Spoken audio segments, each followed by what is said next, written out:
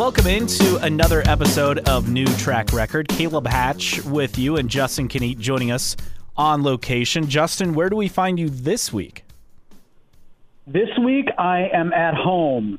So good old Huntington, Indiana, coming from you from the Huntington Bureau, if you will, of New Track Record podcast. The home of the tenderloin sandwich, Huntington, Indiana. Yes, Nick's Kitchen. That's right. That's our claim to fame, which, isn't much. We'll take it. All right. Well, we have plenty to get to in IndyCar this week. Of course, this weekend it is the Big Machine Music City Grand Prix. I think I got that right. Also, we have more silly season news, and I think that's where we want to start things out this episode. Juncos Racing is back. They said it couldn't be done, and it has been done. Juncos returns. It'll be Juncos Hollinger Racing. I think this all threw us for a loop several days ago when this was announced. But wow, this is really good news. And we had heard a rumor, I think, earlier this summer? I forget where I saw it, if it was Racer or somewhere else, that Juncos was, trying to get back in it. And we all just kind of laughed it off. But here we are.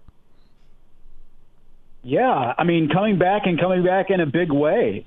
Caleb, you mentioned it with, partnering with Brad Hollinger, renamed Juncos Hollinger Racing Team. This is huge because not only is Juncos back, it's back with a vengeance. It appears as if they're going to have at least, one paid driver. We don't know, how many cars. Maybe it'll start off with a single car for next year and beyond. But, this is what it takes to be competitive in IndyCar, is having the financial backing to hire who you need to hire, and not just a driver, but also mechanics and everybody behind the scenes. And that was what was holding Juncos back, as well as money, their first couple times around. And it's what's holding a couple teams back currently in IndyCar. Yes, I'm pointing at you, Carlin. And this is huge for Juncos to come back and have the financial wherewithal to really do it the way it needs to be done to be competitive in today's IndyCar. Huge news, and congratulations to Ricardo Juncos for getting this together. And we're looking forward to having him back, that's for sure. Yeah, and, Juncos, he's got that great shop just outside of downtown Speedway. He still excels in the road to Indy. It's not like he's gone away. He's been involved with the sport, just focusing on the road to Indy level. But it's not just for next year with this announcement. It's that this team will compete coming up in the final three races of the season. So they'll be at Portland and Laguna Seca and Long Beach, which I think that was also a surprise in the announcement. Yeah, wasted no time. And we knew that Juncos had at least one and likely two tubs. So all they need to do is get those ready and find some drivers. And perhaps they use these three races that they're going to participate in here at the close of the season as a de facto tryout. Do we see different drivers in the seat in each of those races?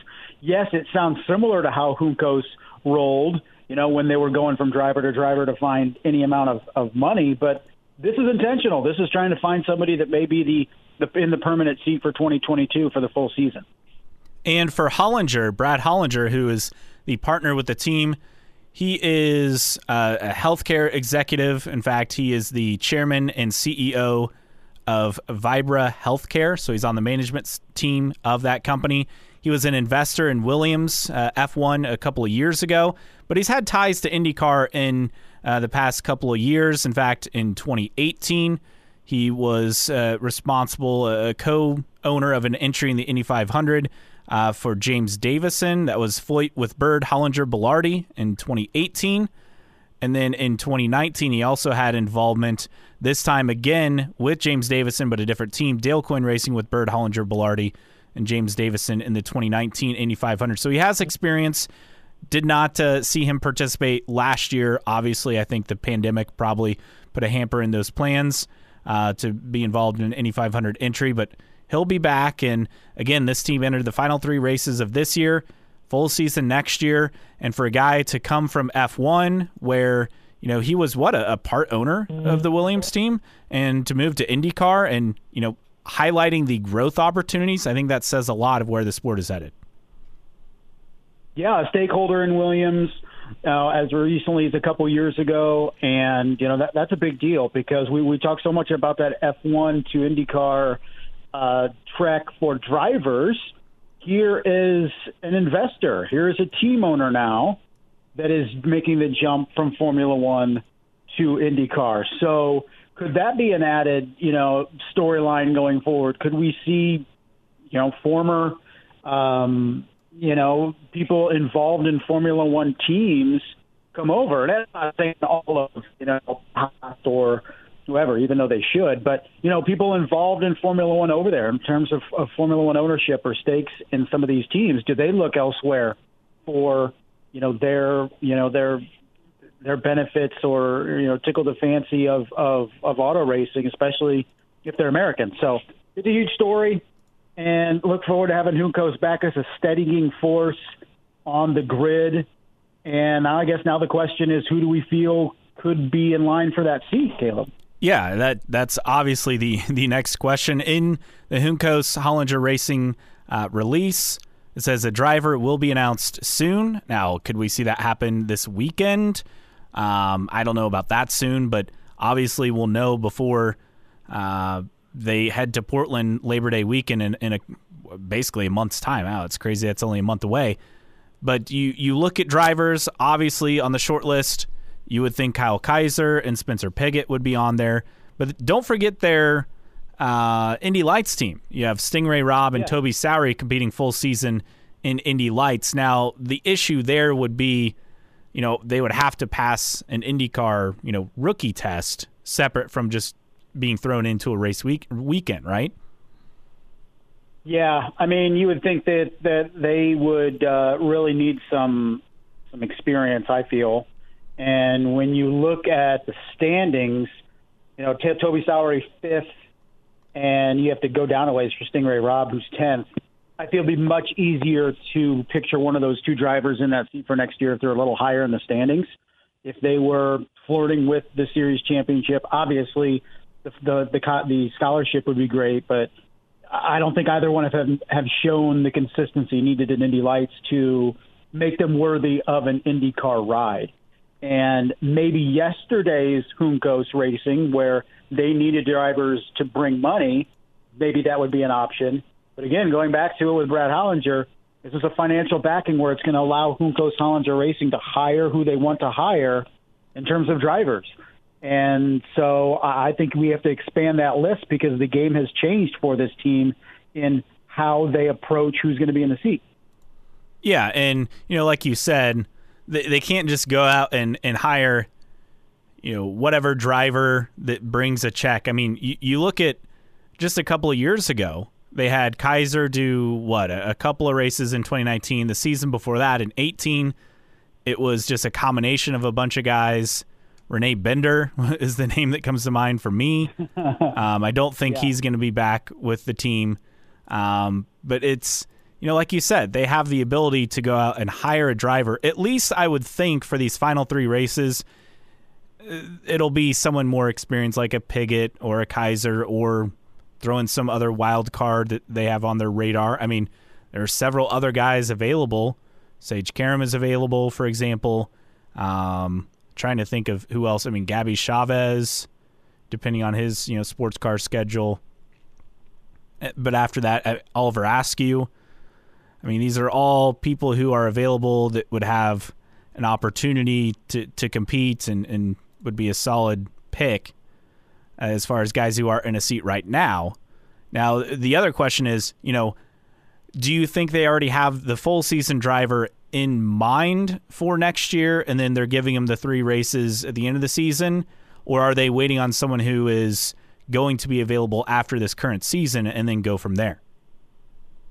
It's an interesting question, Caleb, and somebody, and an angle that I thought of too is, what about anybody formerly with Williams?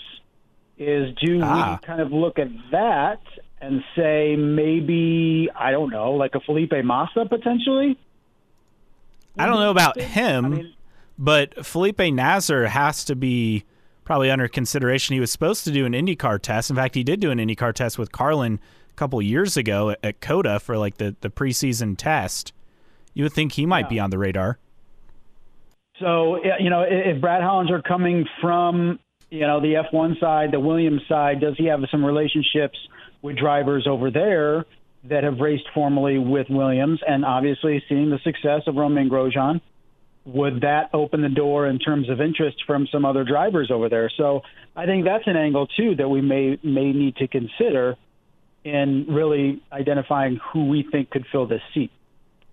Is there someone you think is a clear favorite? I mean, to me, Kaiser is the clear favorite, going in just because of his experience with the team in the past.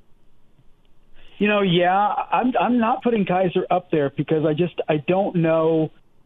Look, this is a team that's going to be able to hire who they want, and I know that it's going to be interest goes both ways. They're going to need somebody that's interested in going to effectively a startup program, especially full season for the first time. But is there somebody out there more proven and more, I don't want to sell Kyle Kaiser short, but more talented than Kaiser that could be out there?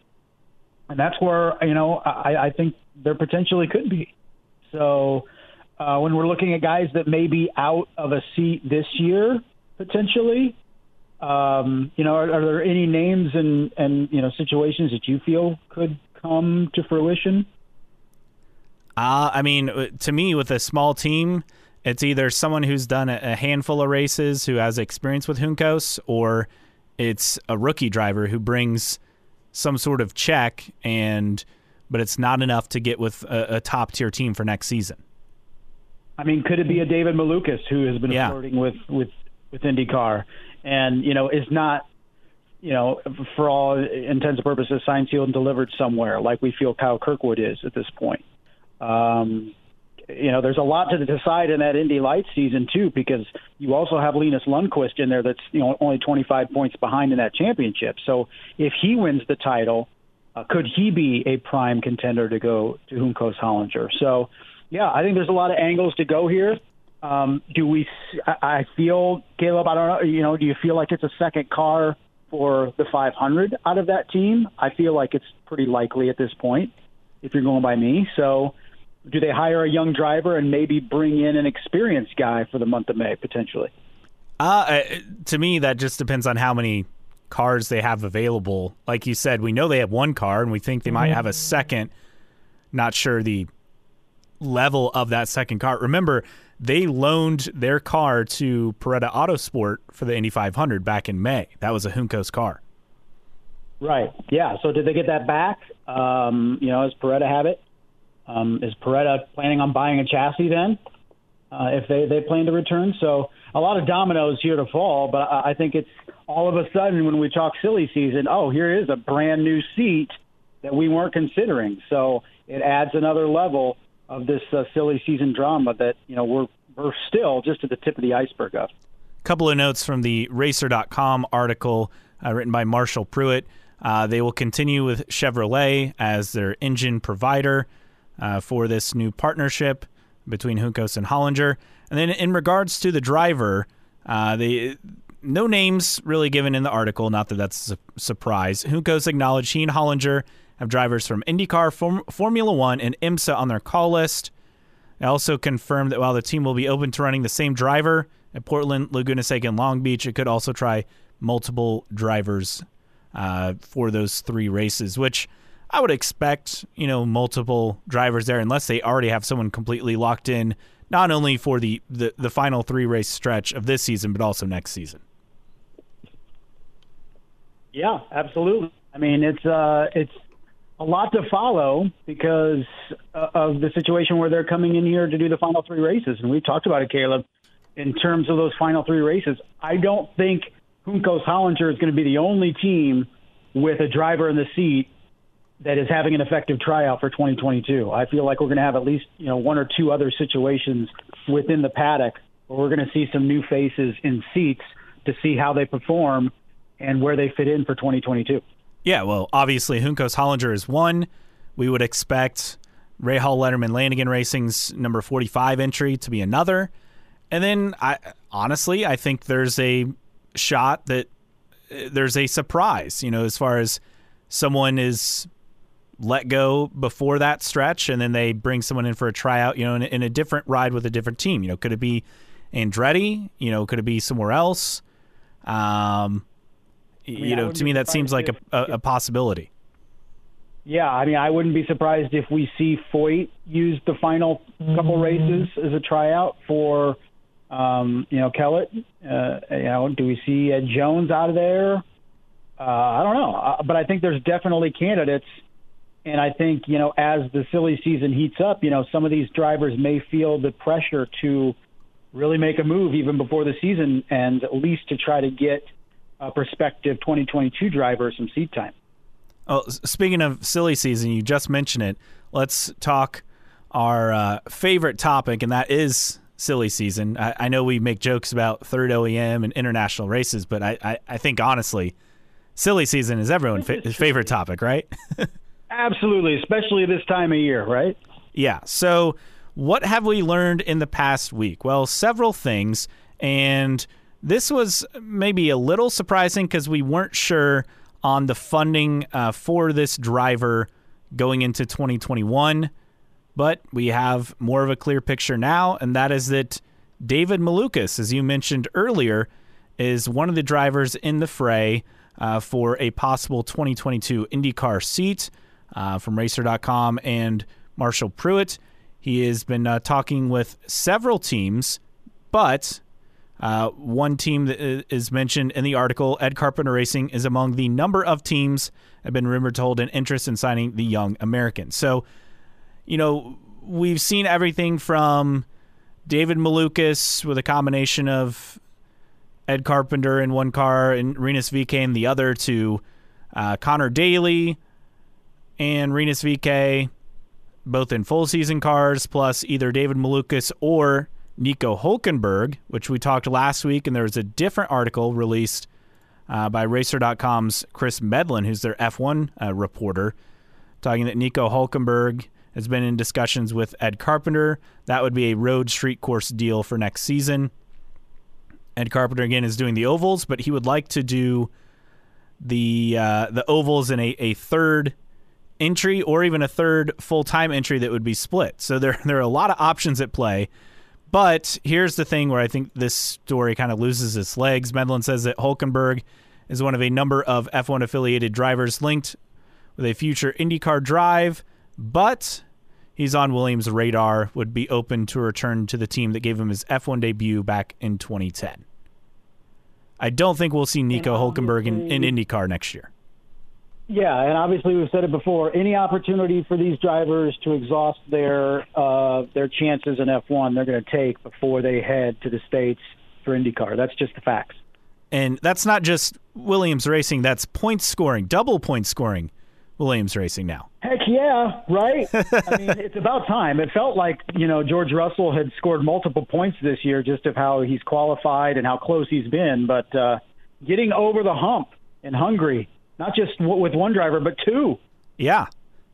A double. Is, a half dozen contenders to go out, and, boom, you're in the top 10. Amazing how that works out. We really haven't had a lot of attrition in an IndyCar race. We did have, one of the Texas races, but it seems like it's been a while since we've had a lot of attrition. I expect that to change this weekend. That's have you seen some of those turns? Yes. In Nashville course? Very tight. I imagine. And real quick, it's I don't say it's amusing, but it is kind of eyebrow raising when we're seeing all this talk out of Formula One with costs, with damage costs, right? Especially Red Bull bringing that up, and we hear about that all the time at IndyCar as those damage, bills increasing and going up, and now it's being talked about in Formula One. So despite the budgets being, 10, 20 times more in Formula One than IndyCar and potentially higher, they still worry about that crash damage, just like IndyCar does. And speaking of IndyCar and, continuing on with silly season, Simon Pagenaud, the update here, this is from Nathan Brown of the Indy Star. Simon Pagenaud says he continues to have ongoing discussions with Team Penske in terms of his future beyond 2021 in IndyCar or otherwise. He was very specific in saying, quote, with Team Penske, end quote, specifically. It's very interesting about the future, he said. But this from IndyCar Deep Throat, and this kind of, again, we've heard this from IndyCar Deep Throat for a while, but interesting to note that part of the reason Simon more than likely won't be returning to Penske is because he wants a long-term deal. Apparently, he doesn't want to continue to do one-year deals, as Will Power was able to get a multi-year, 3-year extension once the same. It's not on the cards. I just look, if it's a difference between a 1-year deal with Team Penske or a multi-year deal with anybody else in the paddock, I'm taking the 1-year deal with Penske. That's just me. But I understand you want stability, but at the same time, you're with the best team in the paddock. And by and large, Team Penske rolls with those year-to-year contracts. Yeah, it's almost kind of surprising that they gave a multi-year deal to Power, especially after he struggled last season, and he struggled this season as well. Part of that bad luck, but part of it also just, he's not, at the high level that I think a lot of people expect him to be. Yeah, exactly. I think there's been a lot left on the table for Will Power. Is it the beginning of his downslide? I don't know if we're in a position to say that yet, but definitely the results haven't been there. Keeping it with some of the older veterans in silly season, another name that we expect to move on from their team, Ryan Hunter-Reay, also with some comments before the Music City GP weekend, telling Nathan Brown of the Indy Star, Ryan Hunter-Reay has got some options he's working on heading into the 2022 season. Nothing concrete yet. He was also reflective about his 10-plus years with DHL and Andretti. Says sometimes you need to shake things up and there needs to be change. Also more from RHR. We'll see what that entails. I've had a great time with them. We'll see if it continues. Maybe it does. Maybe it doesn't. He did clarify he does expect to be in an IndyCar at some point in 22, though. He just says, I don't know to what extent that is. So it sounds like he knows about as much as we do in terms of where he's going to be next year. Is it full-time? Is it part-time? Is it a one-off? I really feel like it's up to Ryan Hunter-Reay. Like I said last week, if he wants a full-time ride, I feel like there's a team willing to give him that opportunity. Yeah, and with younger guys like Malukas, who's aiming for a full-time deal, and then Kyle Kirkwood, who we would expect to take one of the Andretti seats, Roman Grosjean, who IndyCar Deep Throat tells us Grosjean to Andretti is a done deal. It starts to narrow down the options, and there's a AP article that mentions options for Ryan Hunter-Reay. You have the second Meyer Shank Racing seat. You have expansion, at Ray Hall. Could he go to an expansion, the third seat with Arrow McLaren SP? That seems way less likely. Could he go to Dale Coyne? I know that was mentioned in a motorsport article several weeks ago.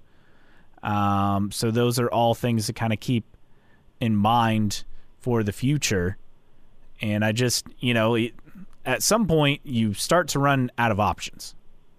The good thing about today's IndyCar, though, is there are plenty of options out there. We're no longer dealing with, 5 or 6 teams and, 19, 20 cars and seats available. By gosh, we're closing in on what potentially could be 27, 28 full-time rides next year, Caleb. So a lot more options than there were even, 5, 6, 7 years ago.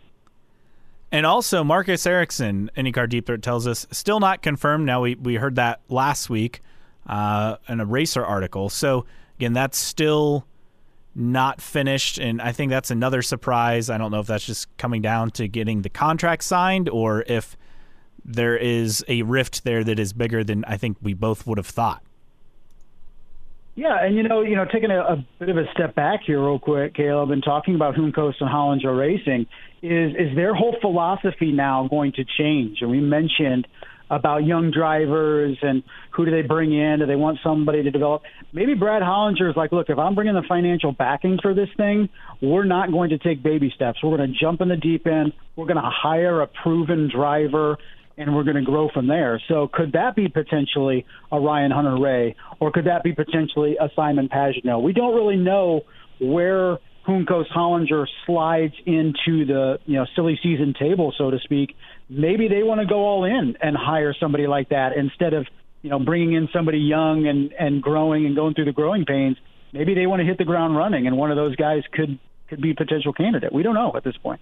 And it sounds far-fetched, but let's think about it. Elio Castroneves, he went to Meyer Shank, in the offseason, and he was talking to numerous teams, but he went to Meyer Shank because he wanted to do more than the Indy 500. He was trying to get a full season, couldn't quite get that done.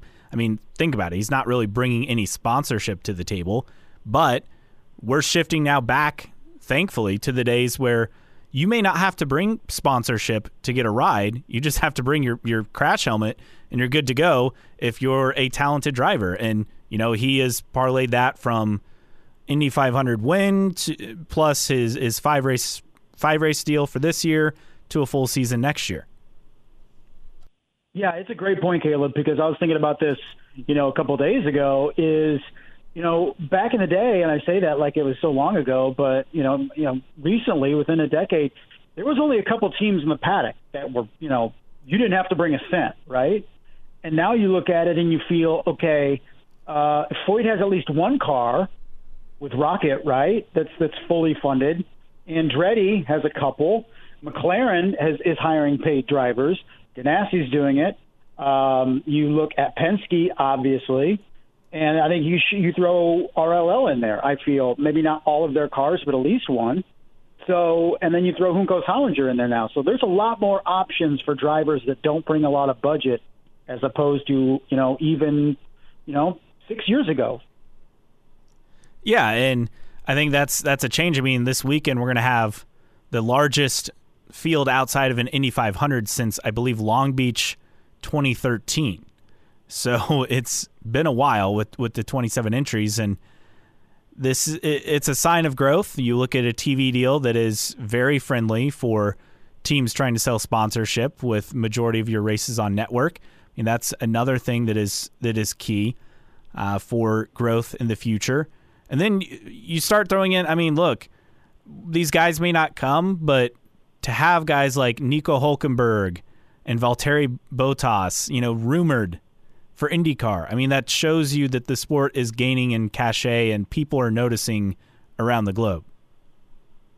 And I think one of the benefits for IndyCar through Formula One is we're seeing such young drivers being hired by F1 teams that when they're eventually spit out at the bottom of the Formula One machine, they still have prime racing years to give still. So it's almost like we're going to sit back and wait. And when Formula One, the big gargantuan machine that is, spits these drivers out and says we're done with them, so to speak, that's where IndyCar swoops in. Okay, you're 31, you're 30, you're 29. Yeah, you got plenty of years left. So I think the trend for Formula One going younger and younger in the long game is benefiting IndyCar because you're going to get a lot of drivers that have a lot of quality races still to run with no options left in Formula One. Yeah, that's a great point. I mean, Grosjean was 34, I believe, when he came to IndyCar. He's 35 now, and he had a solid career in F1. But then you start to think about some of the younger guys. I mean, Rossi had just a handful of races. Ericsson had a couple of seasons. Chilton, same thing. Sato had a lot longer of a time in F1, but I think still less than Grosjean had. When you talk about IndyCar guys who were in F1 in the past, but you have more opportunities. And, I mentioned Valtteri Bottas, and we threw the name around last week. And there's a Forbes article. It's an interview with Forbes.com with Valtteri Bottas. And his comment on, what does the future hold for him after Formula One. And he says, it's nice that there are a lot of options. Again, I don't know. I will always go with what I feel like at the time. I don't know. There's so many options. Rallying is one. IndyCar, why not? Le Mans, for now, I find it a bit too boring. The races and test days are too long. We'll see. Hey, so, he's a lock now to IndyCar. Is that what you're saying? Yeah, I mean, he wasn't prompted to, say IndyCar in the question. He brought it up unprompted. So clearly, he's in the fourth Penske. Obviously. Do you feel, though, that he has some life left in Formula One before we would entertain it, or could I be wrong in particular? Could you see him sooner rather than later? I would be surprised if he's not in F1 next year. I mean, one, he's, as far as we know, he's still with Mercedes. I mean, we all expect George Russell to slot into that second Mercedes entry alongside Lewis Hamilton for next season, but maybe he could return to Mercedes next season. But if not, I mean, I still think there are options. I would think he'd be the lead driver at Alfa Romeo if Kimi Räikkönen retires and or is forced out of that team. I mean, that's kind of like his best option. You know, could he be an option for Williams? You know, swap between, you know, Mercedes and Williams with George Russell. You know, that's also a possibility. I'd be surprised if he's in IndyCar next year. Down the road, maybe. I mean, he's 31 years old, so he is on the younger side. It seems like he's been in F1 for a very long time. But right. I mean, that just goes back to how young they're bringing him in Formula One. For sure. And, it's unfortunate for Valtteri Bottas that he enters the summer break with his lasting impression to Toto Wolff is just plowing into the leaders at Hungary in turn one. And I know it was extenuating circumstances on the intermediates, but when Toto Wolff was asked, you know, how he's looking at his drivers and basically the competition between Bottas and Russell, it was, you know, it's almost a race-to-race thing, and everything matters. And going into the most extended break of the season for Formula One, that was not an impression that you wanted to leave with Toto Wolff, that's for sure. No, absolutely not. And he's going to have, a 5-place grid penalty as well for the next F1 race. So he'll already be working from behind that weekend. You know, and we bring up, you know, you brought up Valtteri Bottas at 31. He's still got a lot to give in auto racing. Kevin Magnussen, still only 28 years old, turns 29 in October. And, you know, he's exhausted all options in Formula One, and we expect him to be in IndyCar at some point. And, you know, the one that came up, you know, the last, you know, month or so is Alex Albon. And he's, 25? Yeah. 26? I mean, and you got to feel, okay, is he done? I mean, he has potentially, you know, some life in Formula One, but he doesn't. He's still only 25 years old. So, again, that's the beauty of this with Formula One is hiring 19, 20-year-old drivers for F1 seats is once they're done with you, they got, you know, another half of their career, if not more, to look forward to. And, you know, that's going to continue to lead to IndyCar, I feel. Yeah, and I think, you know, that helps. We saw this happen in the past where guys would retire from F1 and come over, and it was happening, you know, as late as the mid to late 90s, you know, consistently, and then the split really took away from a lot of that, you know, moving back and forth between the two series, and that's starting to happen again. And again, it happened on a lesser level to begin with, but now with, you know, Grosjean coming over, I mean, I think that's completely transformed that pipeline. Yeah, absolutely. And I think, too, is we'd be remiss, you know, Caleb, without mentioning this, and in the Racer.com article about Juncos Hollinger Racing, you know, one thing, and I think it was Juncos' quote pointing to Roger Penske is owning everything now. Yeah. And I think we talk so much about Roger Penske being able to sell in boardrooms and you know, trying to get a third OEM and tracks and investors in the series. But we're seeing a guy from Formula One look at IndyCar and say, that's on stable ground because of Roger Penske owning them. That's what I want to be in. That's where I want to invest because I trust Roger Penske. The guy's a billionaire. What he touches works. And I think that's something that we've kind of glossed over, but this is maybe one of the first prime examples of outside investors investing in a team because of Roger Penske being in control. And you know, is this the first of what could be several instances of this? Maybe not brand new teams, but additional investors and sponsors for teams because of Roger Penske's impact. Yeah, and you have to consider and realize how much of a difference that has made just in a year and a half, essentially. Wow, going on 2 years in a couple of months. How much that has made a difference in the confidence level for the team owners. I'd say the confidence level for the fans in negotiations with key partners. It brings everything together, and it seems like next year is the year where IndyCar could really take off again.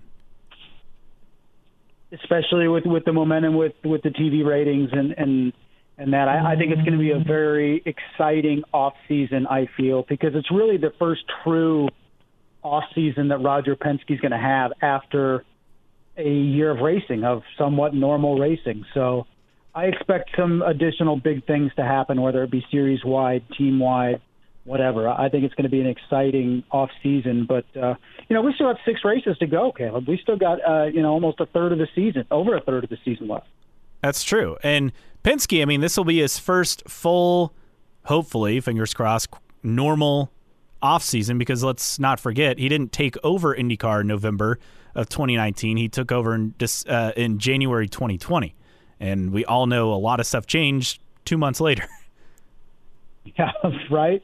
So, he was, priorities were a little bit different last off season as opposed to heading into this off season, which is really going to be a sprint to the finish, Caleb, for between, this Sunday and the end of the season in Long Beach. It's going to be a true sprint with only a couple weekends off between the 21st and the 12th is really our only off weeks. Yeah, I mean, 3 races, a break, and then 3 races. It'll be a flurry activity heading to the end of the season. And, Penske took over. It was precedented times, then went into unprecedented times for his first full season, and hopefully we're out of that as we go into 2022. Had to drop it in. Hopefully we're rounding back into precedented times for sure. Back-to-back triple headers. It's those dreaded F1 triple headers, but instead of going around the world, we're just going around the United States. Yeah, a little bit easier on the teams for sure when it's just in the same country. Okay, so a little bit. I think that's all the silly season stuff. Not a whole lot of news, but just a few little things that came out here and there over the past week. Do you have any juicy nuggets from IndyCar Deep Throat this week? Nothing really else. We will probably. I feel like we'll have a lot of stuff after this weekend in Nashville. I don't know why, but just everyone being back and race weekend, I think there will be a lot more news. And not necessarily, official announcements, but I think the rumor mill will pick up even more. I agree. You put everybody under, one roof, so to speak, in the paddock, and people talk to other people, and game of telephone. Yeah, we'll have some more rumors coming out of this weekend, and maybe you can pick up on a couple while you're down there. Yeah, maybe. We'll see. All right, coming up this weekend, again, we mentioned it's the Big Machine Music City Grand Prix. That's a mouthful. There you go. Good job. But happening, streets of Nashville, Nissan Stadium where the Tennessee Titans play. That'll be kind of the paddock area and the starting area. It'll go over the Korean Veterans Memorial Bridge onto the other side of the river and then back around. Some of those turns, as we mentioned earlier in pictures, look very, very tight. So we expect some crashes for sure. And with 27 cars, a few things to keep in mind. Again, Elio Castroneves will participate. He'll be in the Transcard entry. Marcus Ericsson will have the Bryant car, which looks slick. The special designs for both the Aero McLaren SP cars. Scott McLaughlin in the Dex Imaging car. Taking a look at some other changes ahead of the weekend. Takuma Sato in the Shield Cleansers car. Santino Ferrucci is back in the 45 Hy-V car. Again, Romain Grosjean, Jimmy Johnson participating. Cody Ware, an extra entry, the black Nurtec ODT machine, number 52 for Dale Coyne Racing, with Rick Ware Racing. And Jack Harvey is also participating, again, after he's going to change teams next year. And we still don't know. We think it's Ray Hall, but we're not positive. Caleb, when we look at the race, which is a late start, I don't know exactly when the green flag is scheduled to drop. Coverage starts at, 5:30 on NBCSN? Yes. And I'm looking because the good thing is you have a lead-in from NASCAR straight into the race coverage. But it always makes me worried. I mean, it's a 3 o'clock start for that race at Watkins Glen on Sunday. I'm not sure if that's the green flag or what, but I just always worry. With NASCAR with overtime and all that, it tends not to happen as much at Watkins Glen, but I just worry about a bleed over from Cup. I think with that being a road course race, I mean, it maybe less is likely to go to overtime. I may be wrong on that, but I think I feel at least a little more confident as far as that goes and getting into the race on time. Again, 4:30 Central Time, 5:30 Eastern Time coverage on NBCSN after the NASCAR race. The NASCAR race starts at 2 Eastern, if I'm not mistaken.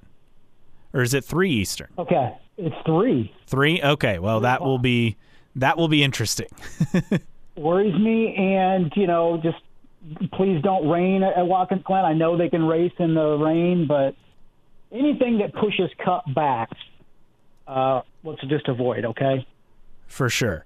Because it would be IndyCar's luck for its premier new event in 2021 to be relegated to some secondary station off of NBCSN, or something happen to where it cannot go off as planned on television.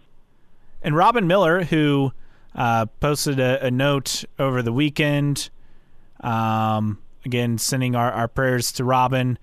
He's not really sure when he'll be back at the racetrack. He hopes to be back for the IMS race in a couple of weeks.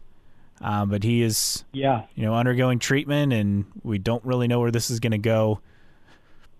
But good to see him at least back with a byline on Racer.com. And he asked the question, does Nashville have what it takes to become a premier street race hit for IndyCar?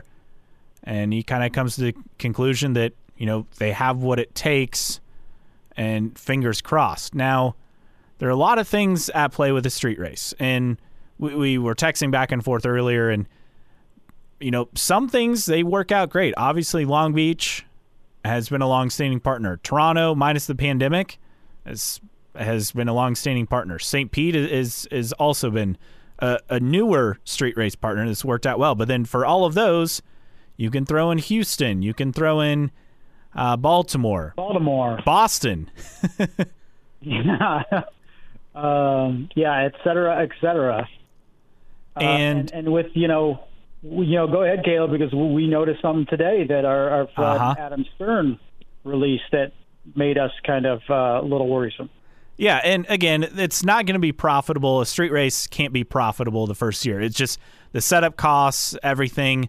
It's just not realistic. However, I think the concern is the wording by Adam Stern of Sports Business Journal. He says, Music City GP won't be profitable this year, but organizers are hoping it will be by the third running in 2023.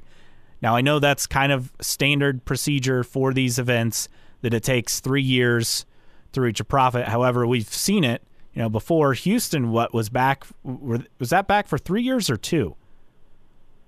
I mean, it was not around for long. 3? Okay, and then Baltimore was also around for 3. But Stern says revenue projections for the race have been met, but expenses have come in slightly over budget due to increased material and labor costs. Okay, some of that is pandemic related, obviously, but it is still a cause for concern. And you look at some of the things, obviously Nashville is a very cool city in the moment in the country. I think it was Austin for a while. Now Nashville's kind of superseded that as far as a major city in the country. Nashville's kind of become the it place. But it's going to get a great fan turnout the first year, and they stopped ticket sales. As far they could have added more stands. They didn't. I think they added one extra stand that still has some tickets available. 3-day reserved seats sold out. There are a handful of single-day seats for race day available, but and all the VIP suite, that stuff sold out as well. And you kind of wonder with an event like this, I mean, you're going to have a lot of people from Nashville coming in who have no idea there's a car race going on because they're just there for the party, or they're there for the concerts as well, with a lot of country acts participating over the weekend, all that included with your ticket. And then there are going to be people, coming for the actual racing on the track, like myself, a lot of people from the Indy area as well, obviously making the drive down because it's not that hard of a drive from Indy to Nashville, especially with the time change. So it makes it pretty easy to get there. And I mean, Nashville is an expensive city for one, and some of the stuff that they have as far as the rules go, I think is going to be concerning for a lot of IndyCar fans. Now, for people from Nashville, it's not going to mean anything, but to have the tickets done through Ticketmaster, because again, the Titans have a lot of tie-ins with this event. Obviously, a lot of people don't like Ticketmaster. They're going to have a lot of policies that are typical for an NFL venue, NFL stadium, that IndyCar fans are not used to. You can't bring in your cooler with your food, your water, your beer, whatever.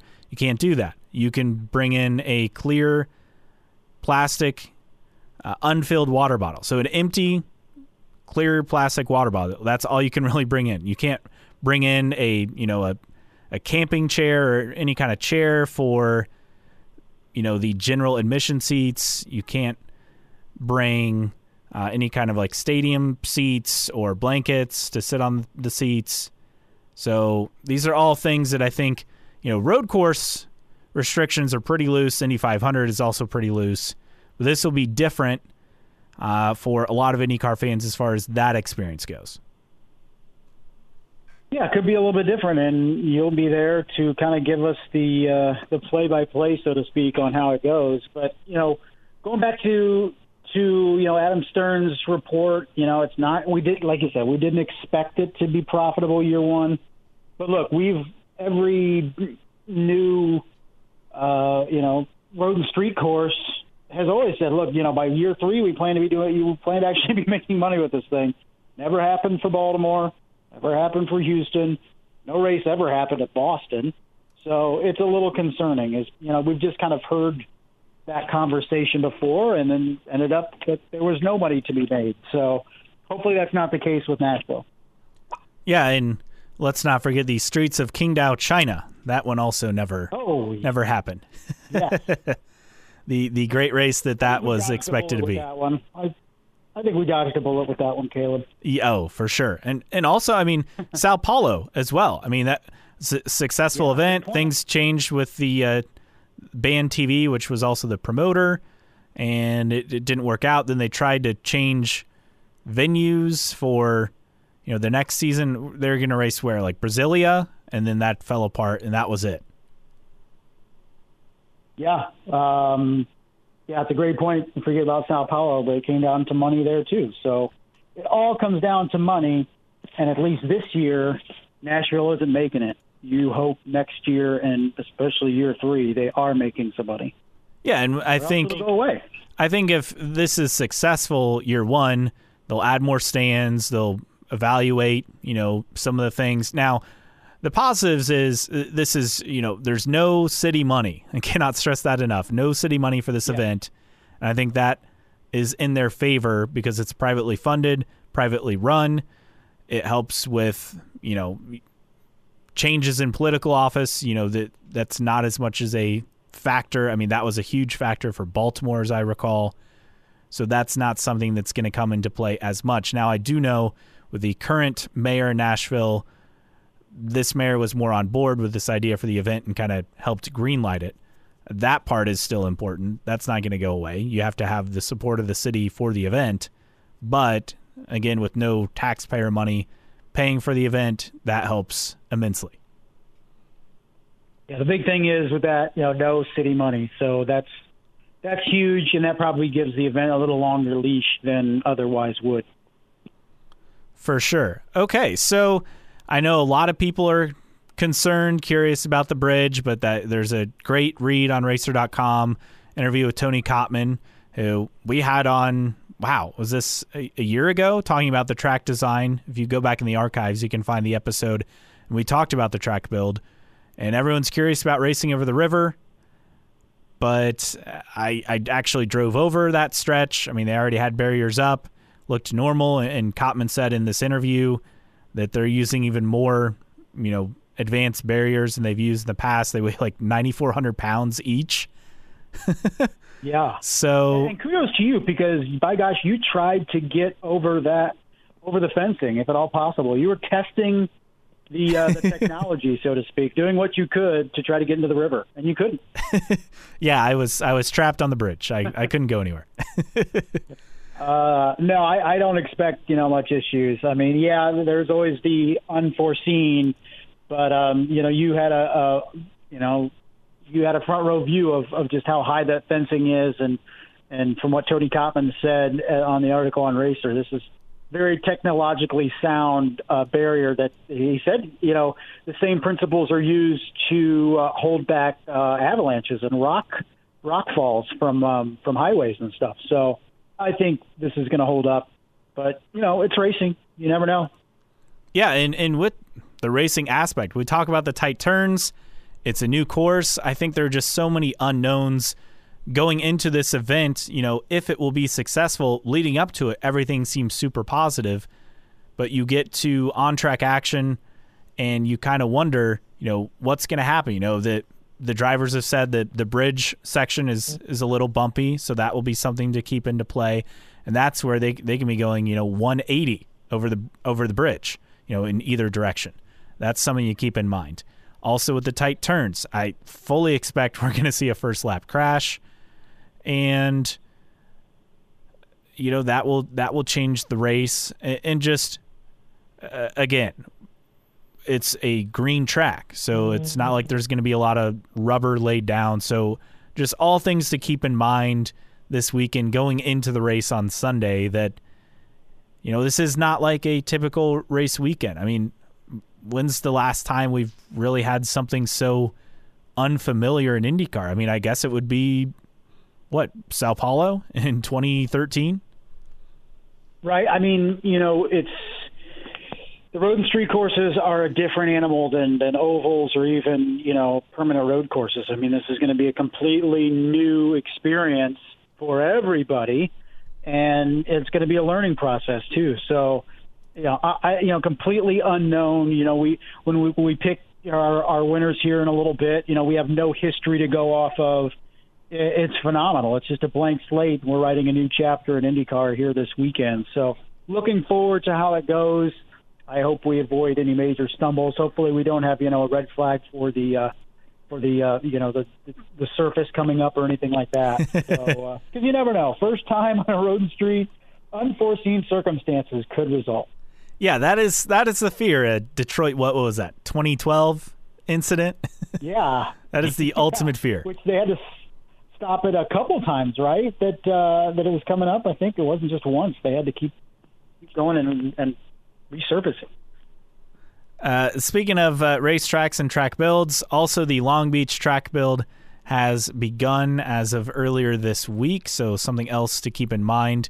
And that one, I mean, the build times are pretty long, and I saw for Nashville that it would take, I think, was it like 10 days to clear out everything? Yeah. After the event? I mean, that's just crazy. Yeah, and I think it went back to, just how big those concrete barriers are and how much, all the concrete barriers are connected. The fencing is interconnected into the barriers themselves. So there's a lot to take apart and move. So it's a substantial undertaking to move that stuff out. So you look ahead to this weekend. Again, a green track. We don't really know what to expect. But we got to focus on the championship a little bit here. What are you expecting? I mean, I think everyone is kind of penciling in Newgarden, and I don't know if that's just like a sentimental favorite because it's his hometown race, but there's just a lot to keep in mind. Do you think Newgarden is the guy to beat this weekend, or is it someone completely different? Yeah, I really think part of it is Newgarden's dominance recently. Led the most laps each of the last three races. Of course, only won one of those. But also I think there's a little bit of, you're tilting it towards him because, like you said, it's his home race. But I really don't know what to expect. I almost feel like this is going to go in the hands of the veterans that can handle it, and Newgarden's in that conversation. But I'm also looking at Scott Dixon, and, he's the Iceman, and this is a new, unique, exciting opportunity for everybody. And I feel like Dixon's that guy that's going to enter at even keel. Not going to take any risks. He's going to not put a wheel wrong, and I wouldn't be surprised if he's the guy that wins the first Nashville Grand Prix. It would be fitting that the best driver in this era of IndyCar would win an inaugural event somewhere. I'm going to go with Pato O'Ward. I mean, he was super strong at Detroit, and I think with a track like this, there's a little bit of carryover. So that is my pick for the weekend. You just spat in the face of everything I just said and went with Pato O'Ward. That's what you're saying? Yeah. Why not? Okay. I mean, yeah, sure. Why not? Just completely go against everything I said. I mean, that's probably the smart play. So if you agree or disagree with our picks, please let us know. You can interact with us. Our website is newtrackrecordpodcast.com. While you're there, sign up and subscribe for our weekly email list so you never miss an episode. Also, you can interact with us on social media. Just like us on Facebook, search for New Track Record. Our Twitter handle is IndyCar Podcast, or you can email us newtrackrecordpodcast@gmail.com. All right, time for the mailbag this week, and a handful of tweets to get to, as, again, it was a rather quiet week outside of the Juncos news, I think, that took everyone off guard. So starting... Thanks, Ricardo. You really saved the week for us. Yeah, for sure. So starting with tweets, first one, this is from 500 Indy 1911. I'm curious if an IMSA-style NASCAR and IndyCar mashup on the IMS road course to replace the Harvest GP would be an interesting watch, run Cup, Xfinity, IndyCar, and Lights. I mean, I'd go. Yeah, if that would replace the Harvest GP and also replace if this would be moved or become the race that is coming up in what, a week and a half at IMS? Yeah, right. I'd be interested in that. Yeah, I would agree. I mean, you know my stance on extra road course races at IMS, so yeah, I'm okay with it. This from Chucky WX in regards to Robin Miller's letter to the Racer Nation. Says, that was awesome. Robin was the guy through the split who knew Tony George was wrong, never bit his lip even though it cost him his job. He has meant tons to the IndyCar community, and all he really has ever been is a fan. Get well, Robin. Yeah, I echo a lot of those sentiments there. Yeah, it sounded like Robin was in a bad spot there just a couple weeks ago. You know, he's better to the point that he's able to write some. Hopefully he continues on the road to recovery, and he's pissing off some people here in the near future because that's what he does best. And the mailbag's coming back, so... Yeah, next Wednesday. Yeah, I'm very excited for that. I know you are. That's one of your favorite things. This is your thing. We're going to read it and go, nothing's changed. It's going to be 9 pages, and it's going to be the same question. It's going to be half kudos to Robin, and for good reason, and the other half is going to be the same old stuff. But we're excited anyway, right? Yeah. I mean, it's something to get us through the lull. Yes, absolutely. I mean, midweek sometimes, especially... Like, so close to race weekend, and we're going to have a lot of race weekends here coming up. Yeah, it's that good middle of the week IndyCar fix. All right, so I posted a poll the other day after Juncos Hollinger Racing announced their return to IndyCar next year and also later this season. But what team returns to IndyCar next? 83% said Ryan Reinbold, 13% said Conquest, 3% said Team 3G, 1% said Panther. I had to throw in Team 3G. Remember that? 2009? With Stanton Barrett, who's the former stunt driver, and then there are a handful of other drivers who participated with that team. But just... was it at one point Beck Motorsports or partnered with Beck? Because I remember Beck Motorsports, and I thought I remembered Stanton Barrett being involved in that, but I'm not sure. The other drivers on the team, as I pulled up here, so Stanton Barrett did first 5 races and then race 16 on the schedule. Jacques Lazier did a handful, and Richard Antonucci, if you remember him, it's the nephew of Eddie Cheever, I believe. He also did a handful of races. I think Beck was earlier, and it was Beck and Curb Agajanian combined or worked together. And then every year it changed names. I think it was like one year it was like Leader Motorsports or something. Wasn't there Leader Car, that was a name way back in the past, right? Right. Yeah, so Yeah, it was a conglomerate of things, and every year the name changed to the team. But yeah, 3G is a blast from the past. But I don't see them coming back. No, I don't either. R. Cole said Cheever Racing is the next team to come back. Yeah, with Red Bull. Poet Shevchenko, DRR is the best bet. As a side note, remember 2 or 3 years ago when some people were suggesting charters or franchises? I said then and use the new team expansions now to say that would have been a terrible idea. Yeah, unlike NASCAR, apparently IndyCar does not need charters or a charter system.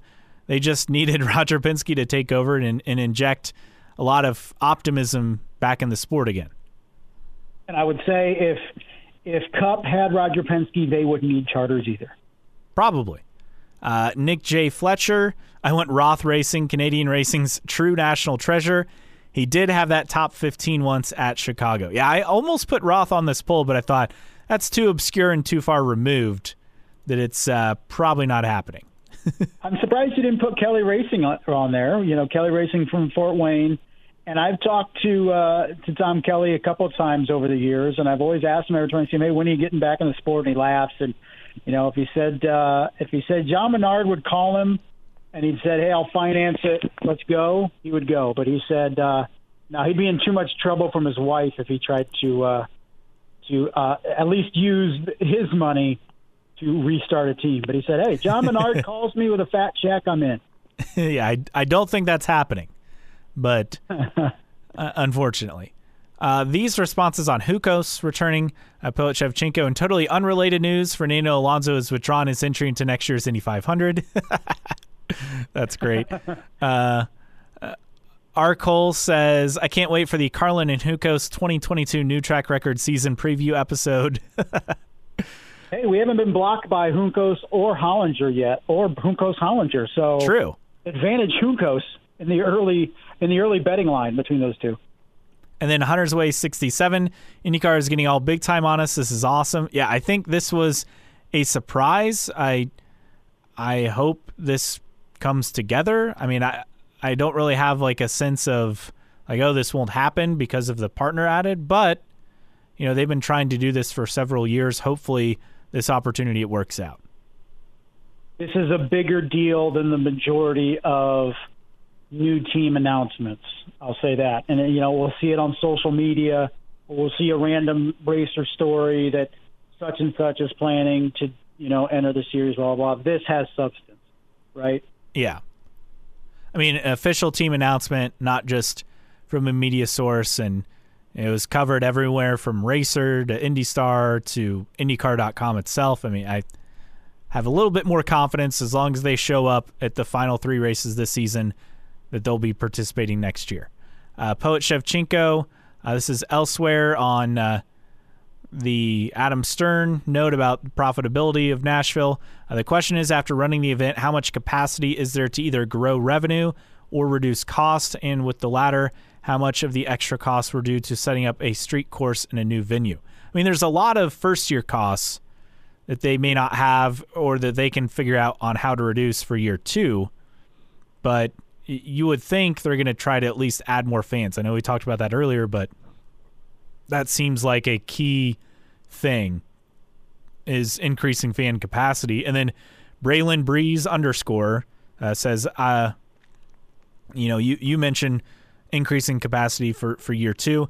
Braylon Breeze _ writes, I agree. 60,000 fans really isn't that much for street course standards. I would disagree with that statement because Long Beach, I mean, in recent years, I think the most I've ever seen reported was, like 55,000 on race day? Yeah, and I mean, there's thousands of people watching that race from the high rises. True. But they're not paying customers, right? So I think 60,000 in the gate is pretty impressive if you can get that on Sunday. But I suggested all you need to do is have a straight that goes through Nissan Stadium and fill it to capacity, and you double your attendance. You can fit 67,000-ish in Nissan Stadium. It's easy. You know, call Tony Kottman now. I have all the ideas. This also from Poet Shevchenko. Listening to the podcast, my funny but probably not true idea. Penske is doing a quid pro quo with Mercedes. They provide an engine for the series, and Penske takes Bottas off their hands. Hey, if we see a Petronas sticker anywhere on any Penske car between now and the end of the season, oh I'll boy, buy into that theory. Yeah, fully on board with that theory. And he also writes, cause to celebrate at the Milwaukee Mile in regards to the mailbag coming back. Yes, I have not gotten an update on the Milwaukee Mile in almost 2 months, and I'm going through withdrawals. I know they had a Miller Motorsports, vintage weekend a few weeks ago, and people were saying, oh, the track still looks great. It looks like it could host. But my understanding is that's more with the Fair Park board than it is with the capability of the track being able to host. Yeah, absolutely. I'll point out, driving to and from Colorado last week past Iowa Speedway, I told you about that last week. Looks mighty lonely out there. Had some RVs out there when I was heading out there. Not sure what was going on. But, yeah. Still in the cornfields of Iowa, still sitting there. Looks like you could turn the lights on tomorrow and host a race. Did you go to Colorado Springs, go to the other Pikes Peak International Raceway? You drive by there? Interestingly, I went down I-25, which is absolute hell, by the way. Went from Fort Collins, Greeley area, which is where my brother lives, through Denver to Colorado Springs. I actually took my son to Cave of the Winds, which is the second highest cave system in the United States, for those that are actually interested in such a thing, and was a stone's throw from Pikes Peak. And I'm not sure, in relation to where I was, where the track is. I don't know if I needed to keep going south on I-25 through Colorado Springs, because I didn't do that. I know I've passed it before, but it was years and years ago. So I'm not sure, in relation to where I was, where Pikes Peak Raceway is, because whatever highway I was on when I passed it, it's right on the highway. But I'm not sure if that's I-25 or what. So if any listeners know exactly how close I was to the infamous Pikes Peak Raceway, please let me know. I think I've driven past it before when I was driving to Denver up from Texas. But yeah, I'm not entirely sure where it is. I know it's not really near anything, which is kind of a problem, obviously. I do remember it being in the sticks for sure. So, yes. I also went by the exit for Chicagoland Speedway on my way back. I didn't see that from the highway, but also past that. So I went through Joliet, which is where Chicagoland Speedway is, but did not see up close the Speedway. Not sure how it looks nowadays. Iowa Speedway, we expect to not be so lonely, though, next year, right? I fully hope so, yeah. I mean, it definitely is in the middle of nowhere, no doubt. But, yeah, it belongs on the schedule. It's an IndyCar track. It's attendance-wise or capacity-wise, I think it fits what IndyCar wants. And I feel maybe the best thing hopefully, for that track and for that event is a bit of a hiatus to really kind of rejuvenate the fan base around there. And I did find, searching on Google Maps, Pikes Peak International Raceway, well south of Colorado Springs. In fact, it's south of a town called Fountain, and it's just north of a town called Wigwam on I-25. Oh. Is it? Oh, so it is right on I-25. Okay. Yes. So if I would have kept going, I would have passed it. Yeah, except you would have been, it's almost closer to Pueblo than it is to Colorado Springs. It's so far south. I mean, maybe not quite, but I mean, it's just that it's that far off. For how fast or slow I was going on I-25 between the construction and the traffic and the torrential rainstorms we were going through, it probably would have taken me another 3 hours to get to Pikes Peak Raceway from where I was. It was hell. Well, at least you weren't driving on that stretch during a snowstorm. Not that I've done that before or anything. Very true. Yes, could have been a heck of a lot worse. And it is a little weird when you're driving on I-80, which is what I took all the way out there, is they actually have barriers, like they're like railroad arms that come down on the off and on ramps when they have to close I-80 because of the snow. Oh, yeah. Nebraska and Colorado. Yeah. It's pretty weird. So something I haven't noticed before, but yeah, it's exceptionally flat out there, especially with the snow when it kicks up at the wind. They'll close I-80. So, yeah, always listen. If the gate's down on your on-ramp, don't try to get on I-80. Yeah, that sounds like a very bad idea. Now that we've gone completely off track, we'll get to news and notes. Yeah, we'll get to news and notes. Let's see. They had a test at Portland, 10 cars. This would have been last Friday, so July 30th. Pato O'Ward led the test. Again, as always, testing times do not matter. But also you had Jimmy Johnson and Elio Castroneves there. Jack Harvey still did the test. Felix Rosenquist there as well. Alex Palou, Scott Dixon, Marcus Ericsson. So a handful of guys at Portland. And again, this will be the first race at Portland since 2019. Only race on the schedule without a title sponsor, which is still surprising to me. And a little bit concerning, I feel. Yeah. Could it be that event that, goes away because they can never find the financial backing, despite it being relatively successful, So hopefully that doesn't happen. Hopefully they find one for next year. But we do have breaking news here, Caleb. Oh. Your pit stop challenge winner in Nashville is Scott Dixon. Oh, maybe a good omen for the weekend. Yeah, so he's making my pick of Scott Dixon look good, at least for now. Beat Sebastian Bourdais in the final here, as I'm seeing a short video from the IndyCar Series Twitter. Looks like a good crowd watching it in the shadow of Nissan Stadium. I see the Hard Rock giant guitar there. So I don't know if it's right in front of the Hard Rock or what, but looks like a good crowd for the pit stop challenge for Scott Dixon to be the champion. Oh, there you go. That is interesting, and something, again, not that we are surprised the Ganassi pit crew would win a pit stop competition, but of course not. It's a good confidence boost ahead of the weekend if you're on the crew. No doubt, and kind of shake off the rust a little bit because as much as you practice, I'm sure in the garages and at home at the shop, kind of good to shake that off and get it in a different locale and work on those pit stops before the big event coming up on Sunday.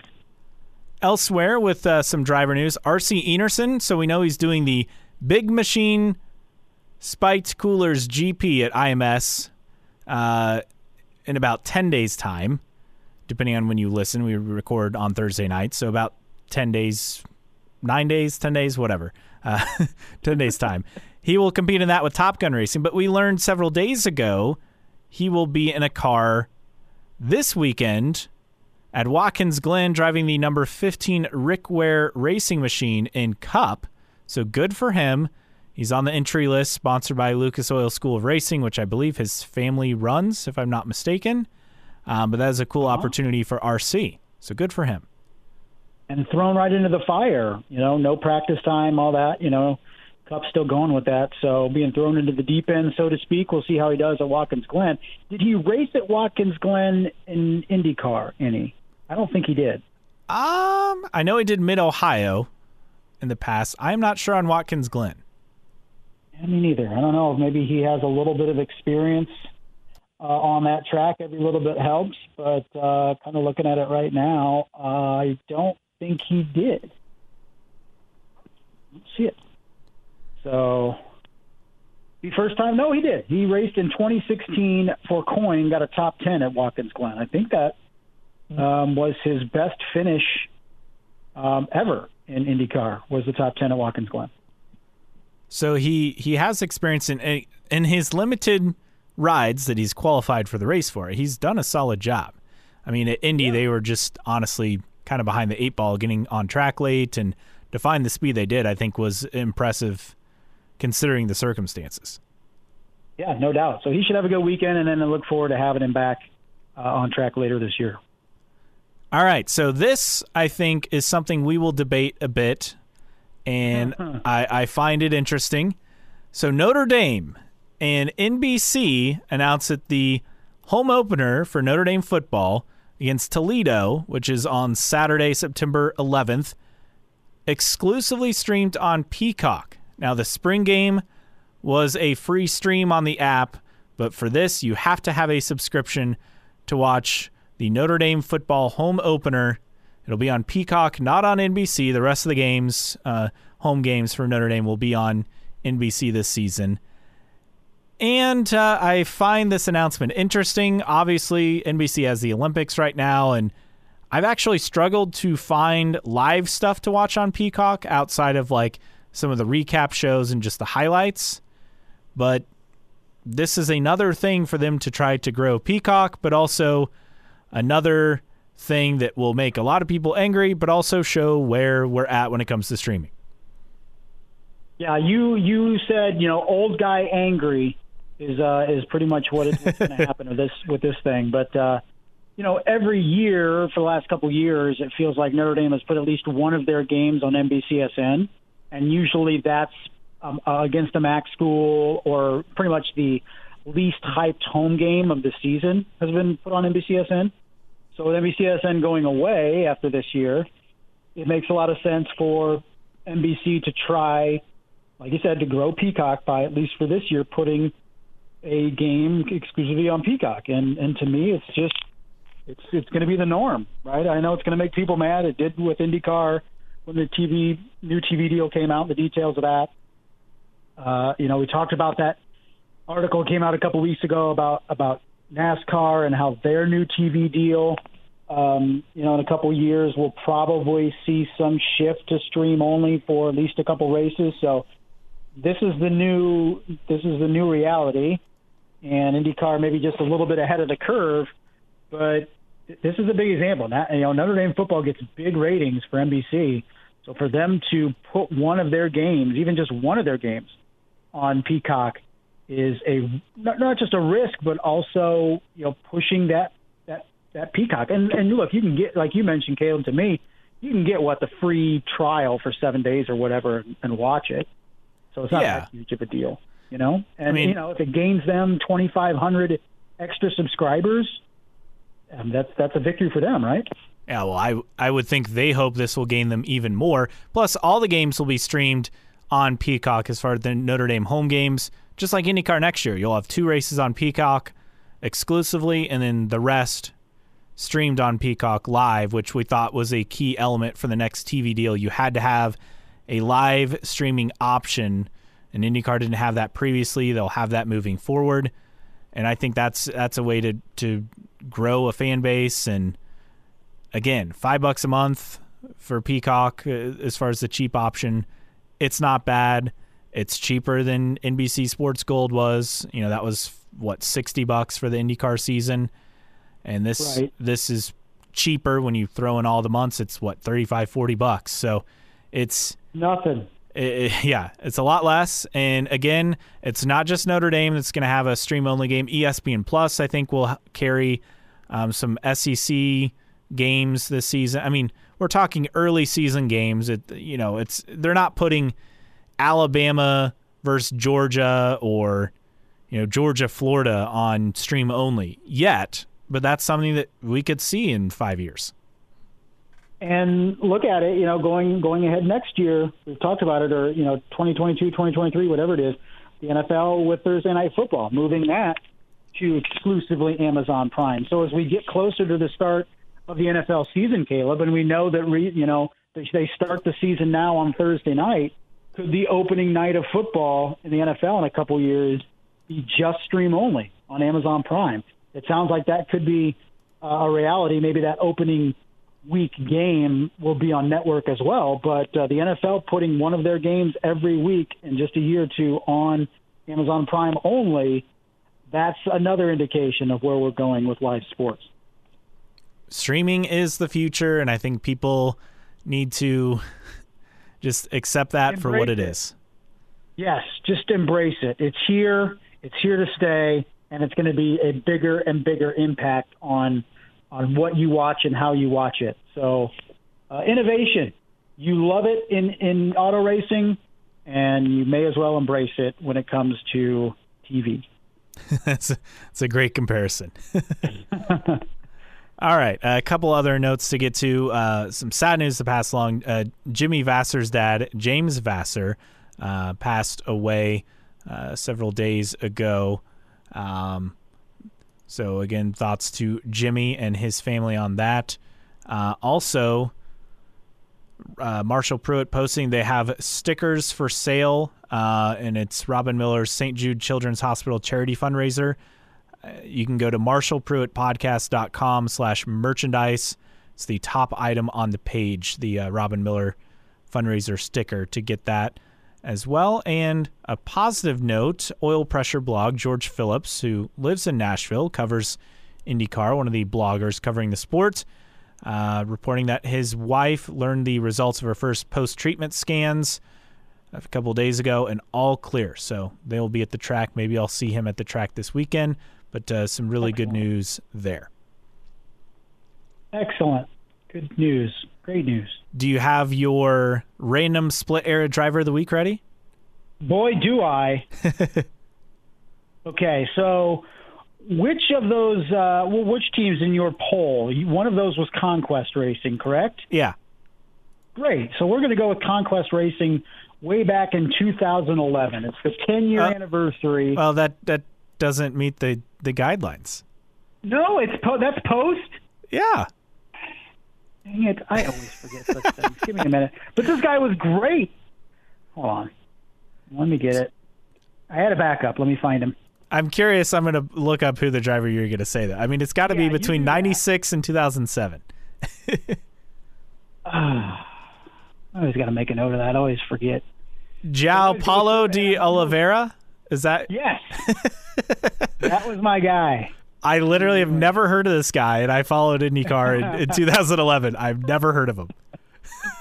Me neither. That's why I thought he was so great. But you ruined it with your rules. I mean, it's got to be a split era guy. He raced, just to continue. He raced the season finale at Motegi, but that was on the road course again because that came after the earthquake, right? Or was there a tsunami? Yeah. It was the earthquake, right? It was the tsunami. It was the earthquake and then the tsunami. It was a double whammy. Earthquake caused the tsunami. So, okay, I got my backup. Okay. Remember Scott Mayer? Yes, I actually do. Do you really? Yeah. All right. Well, he's the hopefully not many of our listeners remember Scott Mayer, former driver in the Indy Racing League. So split era, Caleb. Did 2002, 2003, and 2005. Raced for 3 races for PDM Racing. It was owned by USAC Silver Crown Series owner Paul Diatlovich. And it was a low budget team. PDM. Do you know what PDM was affectionately dubbed, Caleb? No. Acronym PDM. No. Poor dumb mechanics. Seriously? One of its former owners called it that. Yeah, poor dumb mechanics instead of Paul Diatlovich Motorsport. It was poor dumb mechanics. But interesting tie-in, and this is something we can talk about here.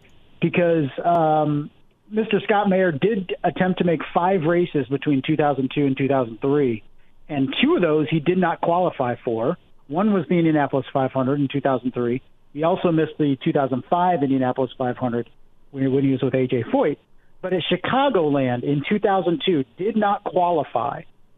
Wow. And I want to say, when we talk about last time that we had bumping at a track not Indy, was it that Chicagoland race? And I'm not exactly sure the circumstance of that, but I know it's been forever since we had bumping.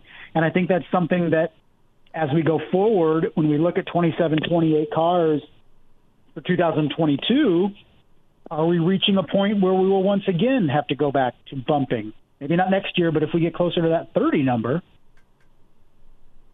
Well, in that race, so I'm looking at the box score for qualifying. He was the only driver to not qualify. There are 25 starters.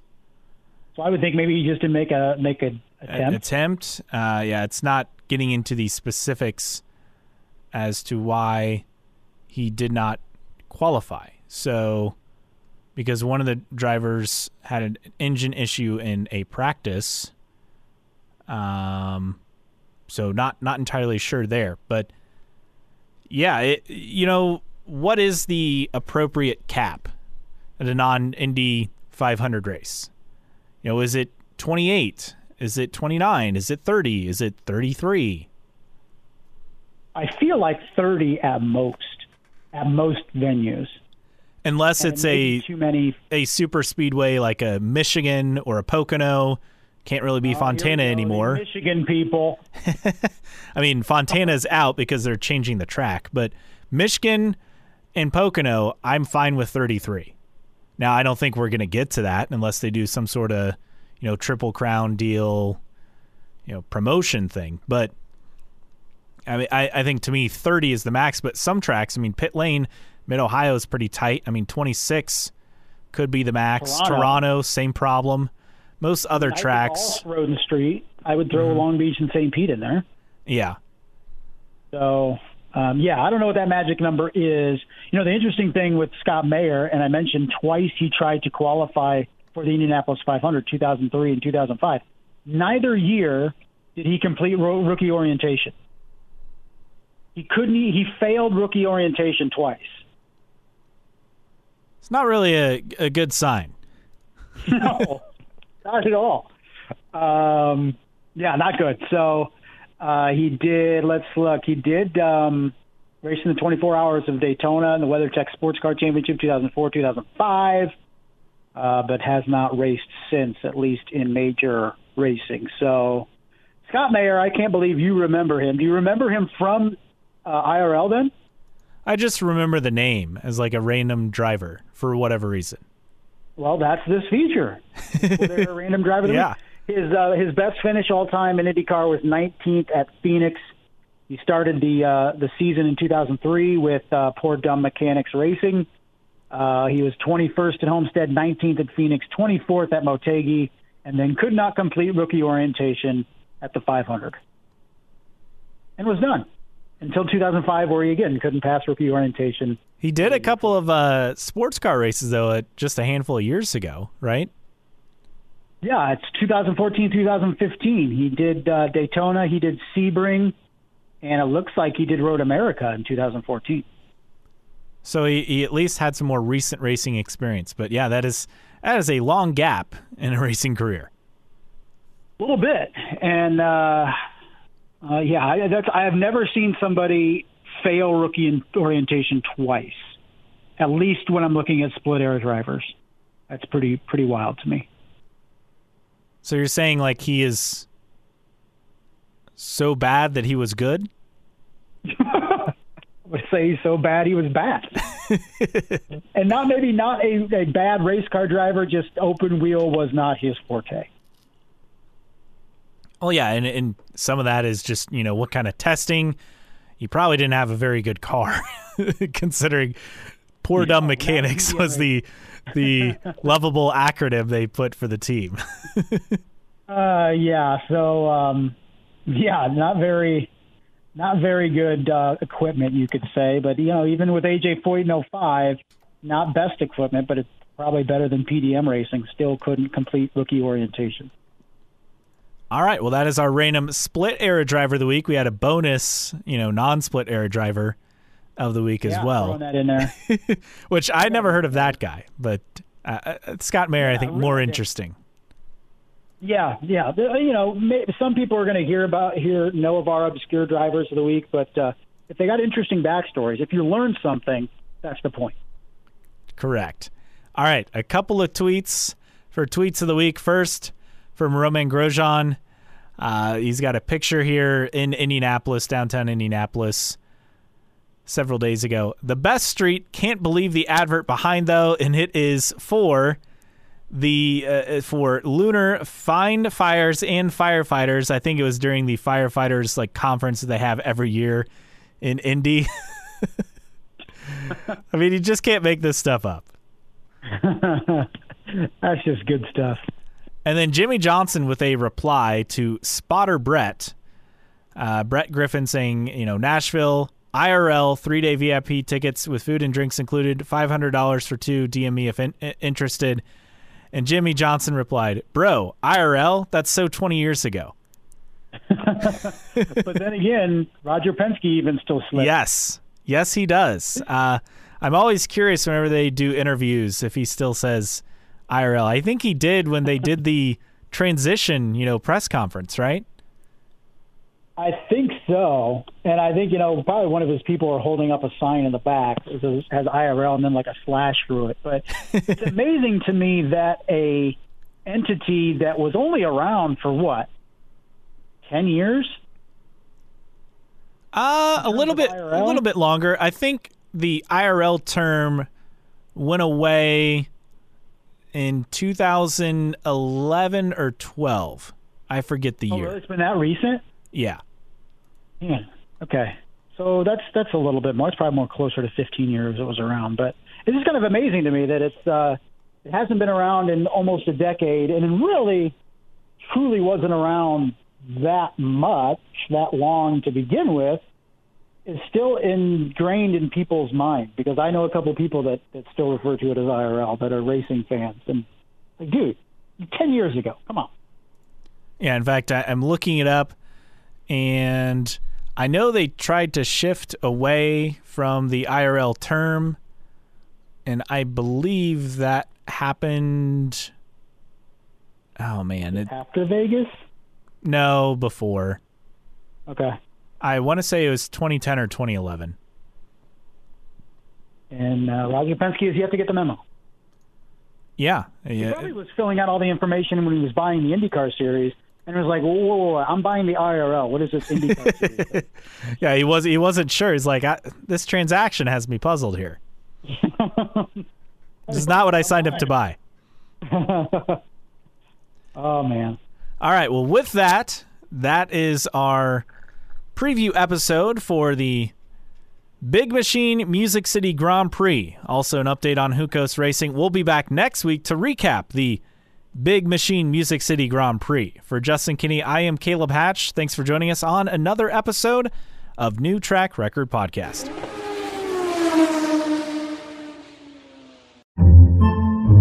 Podcasts by Federated Media.